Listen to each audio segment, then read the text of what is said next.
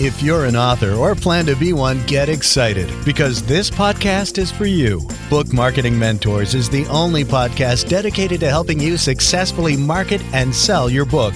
If you're ready for empowering conversations with successful marketing mavens, then grab a coffee or tea and listen in to your host, international best-selling author Susan Friedman. Welcome to Book Marketing Mentors, the weekly podcast where you learn proven strategies, tools, ideas, and tips from the masters.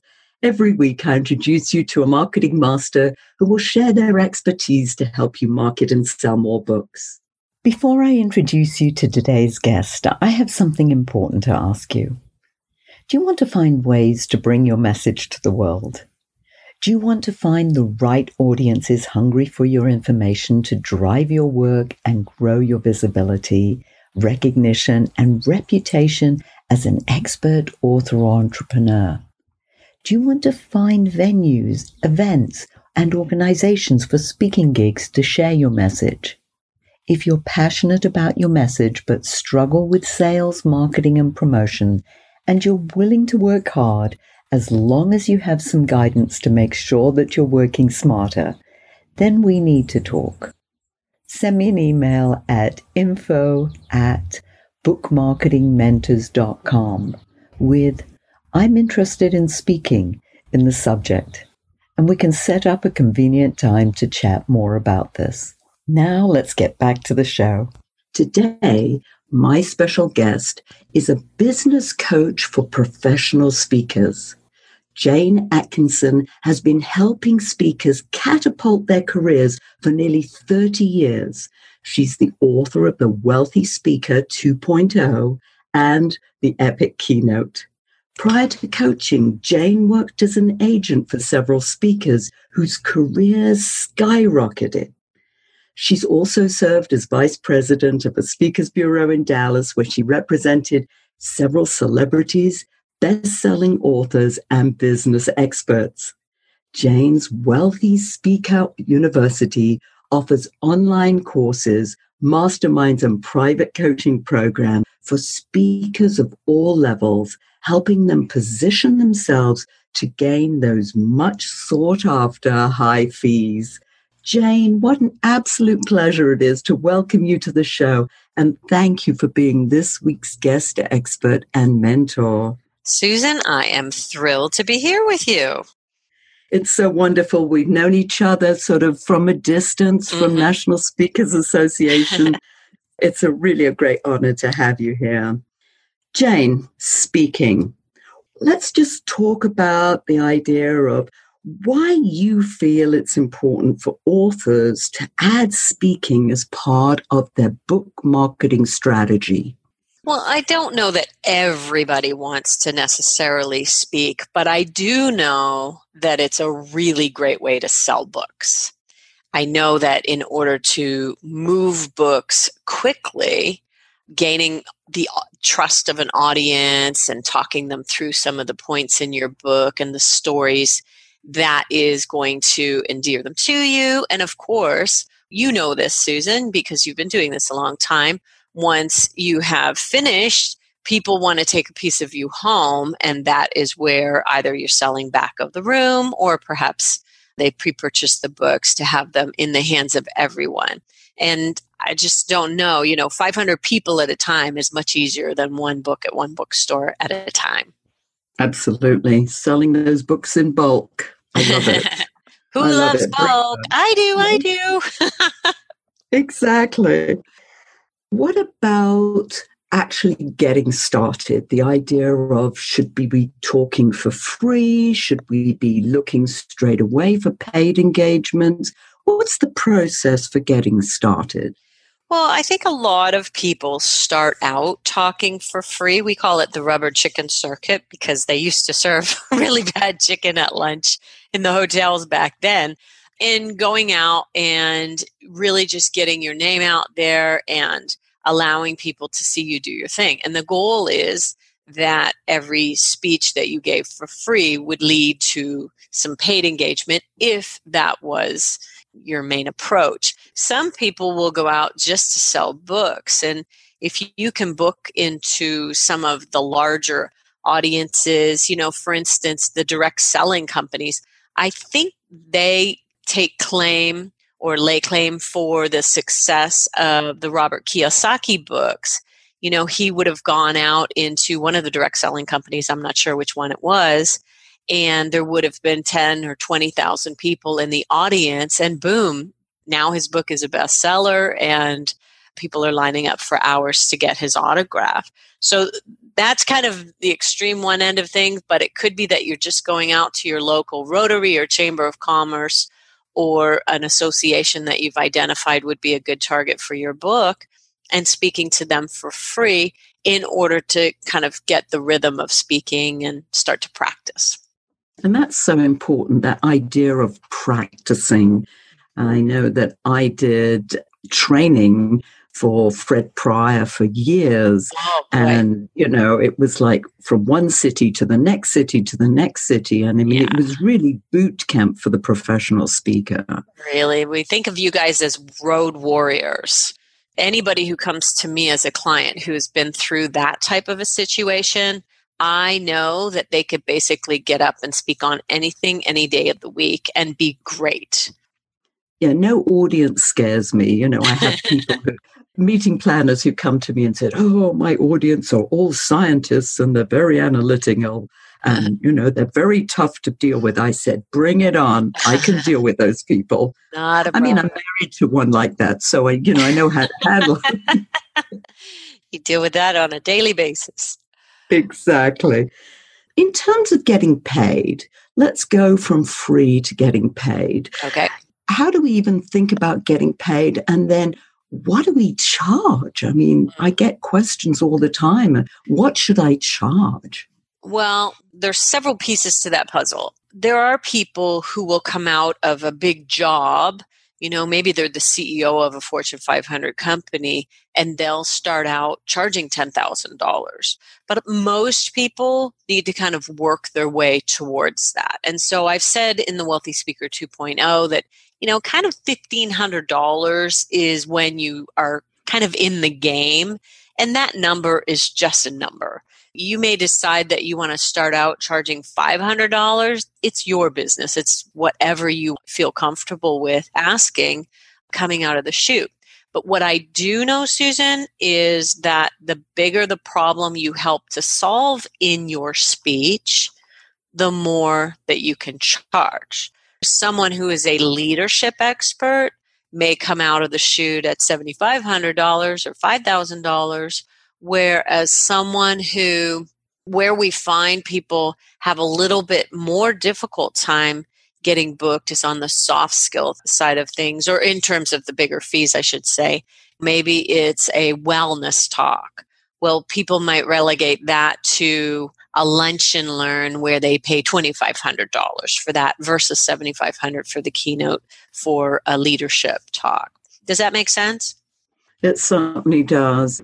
You said something that's really very important is you've got to feel comfortable. If you can't get that figure out of your mouth, nobody's going to pay you. Exactly. We call it standing tall in your fees. And the first sale is to yourself. I think Alan Weiss says that. You really need to believe that you have the value. And we've kind of started, there's a process that might be helpful early on in this. We have this process called Ready, Aim, Fire. And in the ready stage, we get crystal clear on what we're selling. We pick a lane and we really start to determine who our perfect market is for that lane and what problem we're going to solve. And then we go into AIM and we develop out the website and the marketing materials, and then we start rolling out to our target markets. Well, that ready phase, getting really crystal clear on what value you're bringing to the table, that is essential before you decide how much you're going to charge. Very much so. I know that value piece is critical. And also, as you said, the audience. Are they soft skills that you're teaching versus ones that people are clamoring for, the leadership, the sales? They really want those. How about places to speak? You talked about Rotary, and I know Rotary very well since I've just stepped down from being president of our local Rotary Club. Oh, congratulations. That's awesome. Yes. Now I'm past president. I really like that title. You're probably happy about that, right? Very happy. But I book a lot of speakers, and I'm always looking for good local speakers. Mm-hmm. And so, as you said, that's a good place to start for free. But where do you go after that? Well, we often start with associations because the associations house all the companies. You know, if you were to call up IBM and say, hey, do you guys have any meetings? You're going to find that, well, yeah, we've got lots going on all the time in lots of these different divisions. It's very difficult to pinpoint what's actually happening under the roof of a company.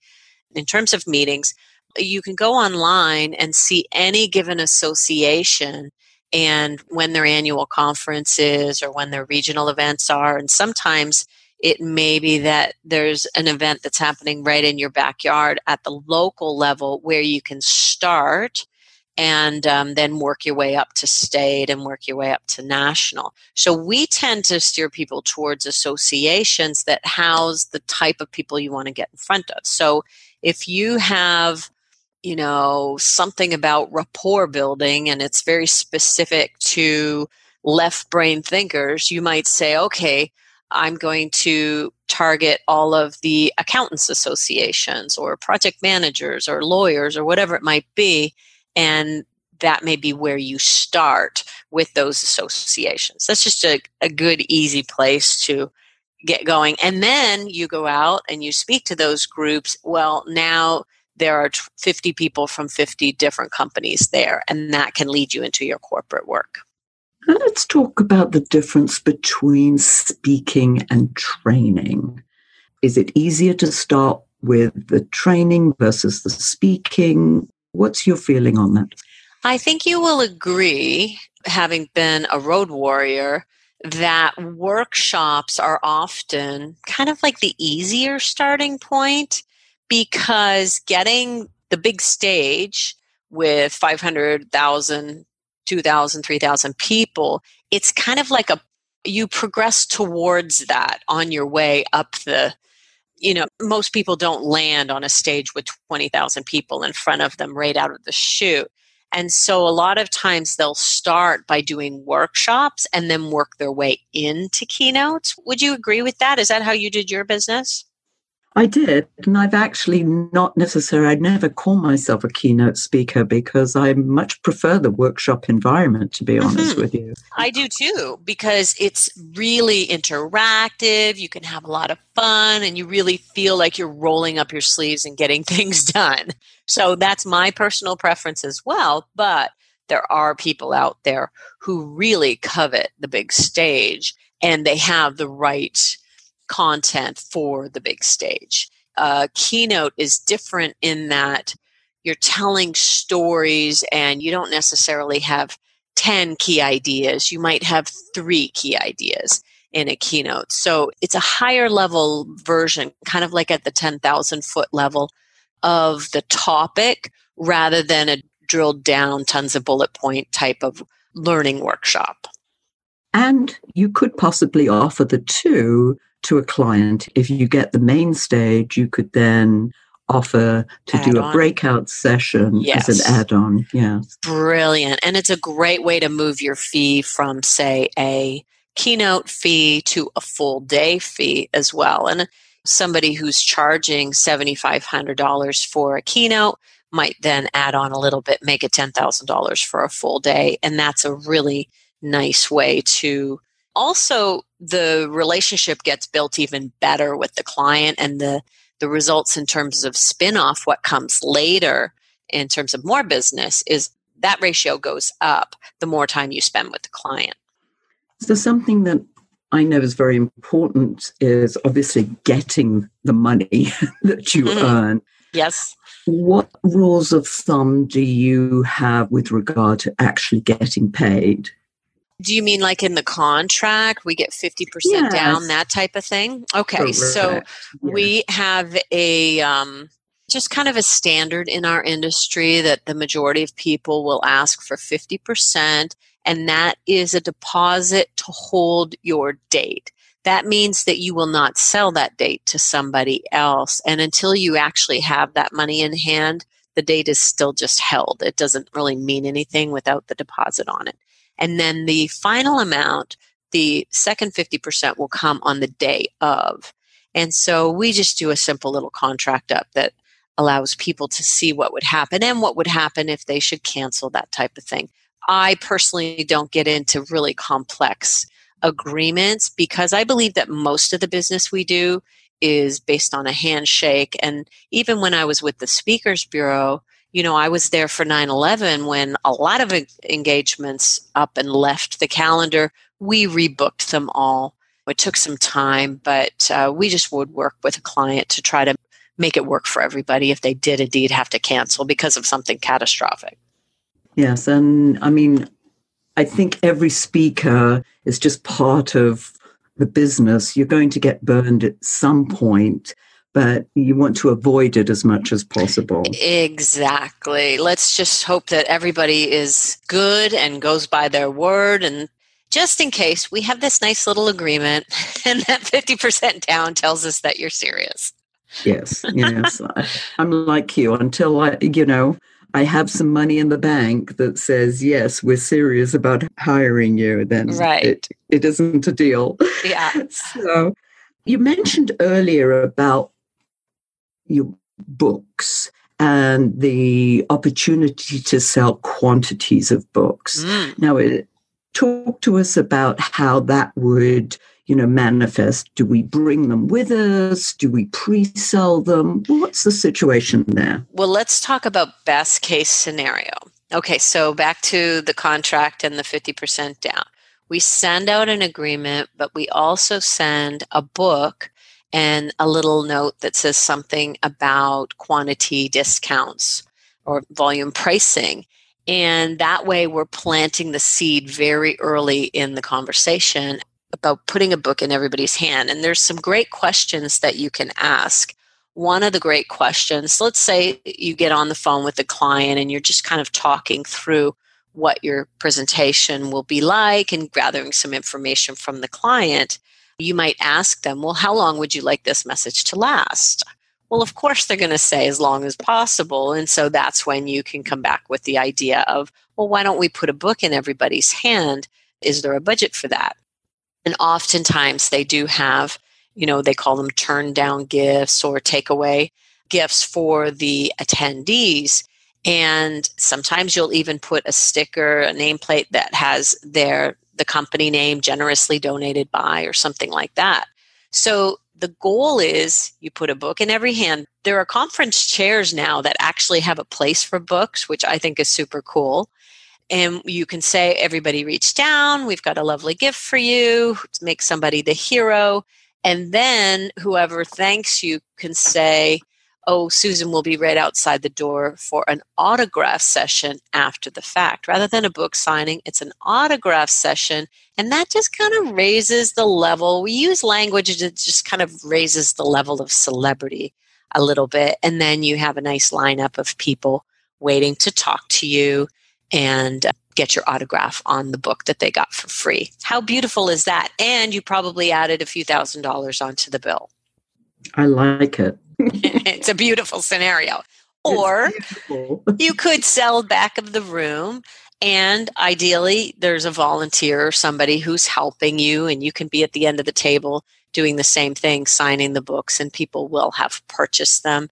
That can also add some, especially if you're going out and speaking for free.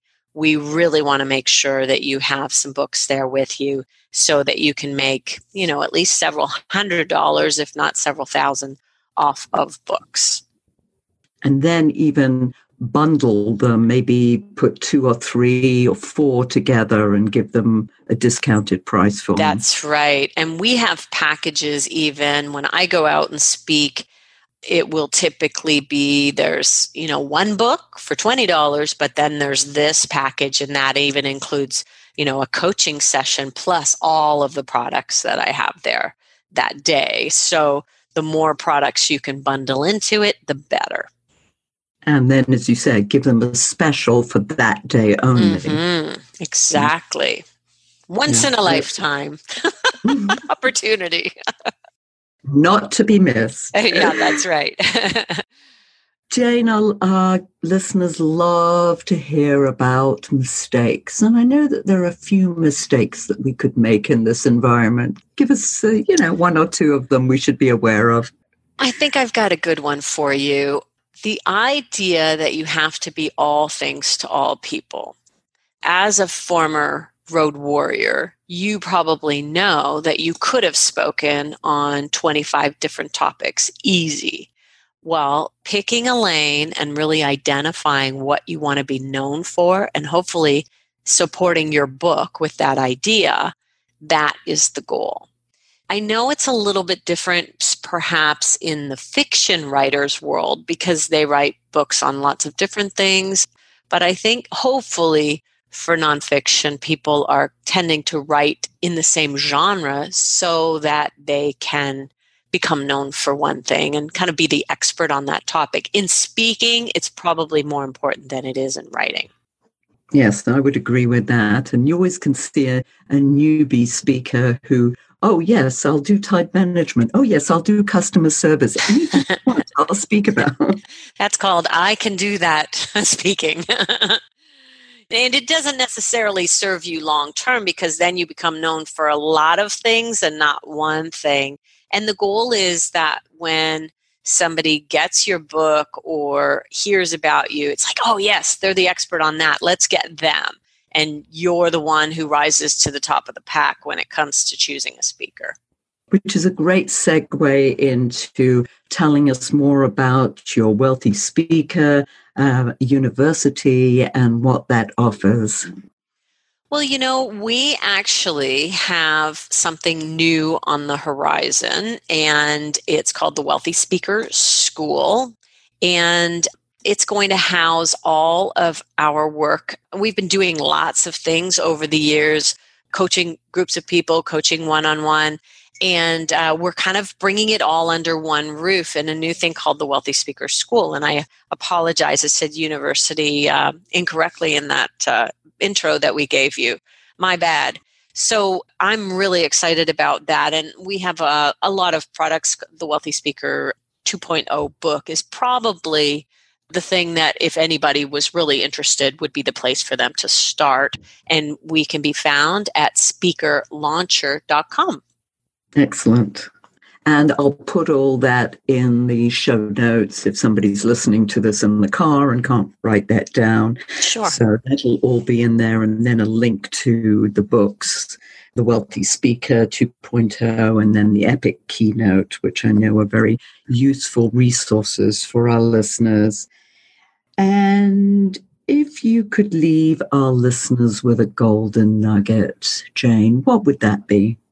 I think whether you want to get paid or don't want to get paid for speaking, just want to sell books, I think regardless, one of the things that you might put some time and energy into on the front end is really getting good on the platform. I think it's a great use of time and resources to really learn the craft of speaking and the storytelling that goes behind it so that when you do leave the stage, whether you're there to sell books or get paid, you feel really, really great about your presentation and the value that you've offered to people. I think that's a really good use of somebody's time. Very much so. And that value, and as you said earlier, leaving your book behind because that adds value. And I think people almost feel cheated if you don't have something to sell them. Exactly. They want to take a piece of you home. They really do. And so your audience will already have that part developed, which is brilliant. Excellent. Jane, you've been amazing. Thank you so much for sharing your wisdom with us today. And thank you all for taking time out of your precious day to listen to this interview. And I sincerely hope that it sparked some ideas you can use to sell more books. Here's wishing you much book marketing success.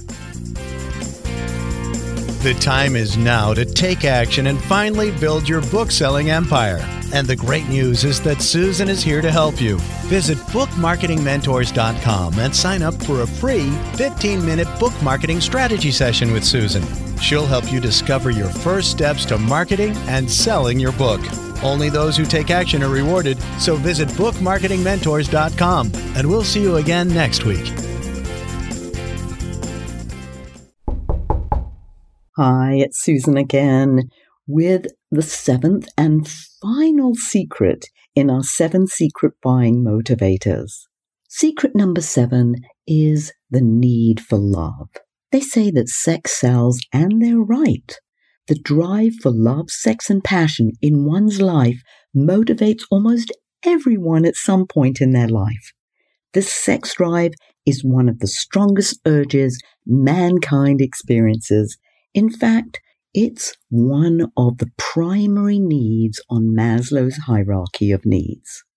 For a long time, people believed that appealing to the need for love, sex, and passion meant creating ads with scantily clad people looking longingly at each other, preferably on a dark and stormy night, with dramatic clouds rolling overhead and a red sports car in the driveway. Well, savvy business owners know that it's critical to expand beyond the visual trappings of love, sex, and romance to really connect to their customers on an emotional level. When you are appealing to the demographic motivated by the need for love and sex, what you're really selling is hope. The premise is this: if you have the right product or service, then you can have the love of your dreams. Of course, you can't beat people over the head with this message. Instead, if you're positioning yourself to appeal to this demographic, you need to master suggestive selling techniques. These customers want to know that someday the dream can come true for them. Hope is the driving force behind services such as eHarmony, perhaps the world's best-known online dating service. Many companies have applied target marketing concepts to the online dating model, resulting in a plethora of specialty sites. JDate caters for those seeking a Jewish partner, Career Cupid helps unite Korean couples, and Country Match will help someone lasso the cowboy or cowgirl of their dreams. Everybody needs love. Both men and women are motivated by the need for love, sex, and passion. Many people assume that it is only women who want romance, but that's simply not true. Everyone wants to connect with someone, to be special, to be desired by someone, and to find their true love. Tapping into this universal desire, finding a unique and compelling way to package your products and services in a way that best appeals to this group's motivation is a highly desirable recipe for success. Now that you have all 7 buying motivators, how are you going to use this powerful information to help influence and persuade your customers to buy? As a reminder, here are all the 7 secret buying motivators. Secret number 1, the need to trust and belong. Secret number 2, the need for excitement and fun. Secret number 3, the need for easy. Secret number 4, the need for importance. Secret number 5, the need to nurture. Secret number 6, the need for self-improvement. And secret number 7, the need for love. In a nutshell, here are 4 of the most important takeaways from this special report. Number 1, buying motivators influence decisions people make, whatever they buy. Number 2, buying motivators are the needs that influence customers' purchasing decisions. Number 3, take time to understand what makes your customers tick. And number 4, when you grasp what drives your customers' decision-making, you can better position your products and services to appeal to their wants and needs. If you'd like a copy of this special report, 7 Secret Buying Motivators that Drive Your Customers to the Buy Button, email me at susan@atkinson.com. avivapubs.com. Susan at avivapubs.com. This is Susan Friedman signing off, and until next time, KEMM. Keep exercising your marketing muscle. This podcast is a part of the C-Suite Radio Network. For more top business podcasts, visit c-suiteradio.com.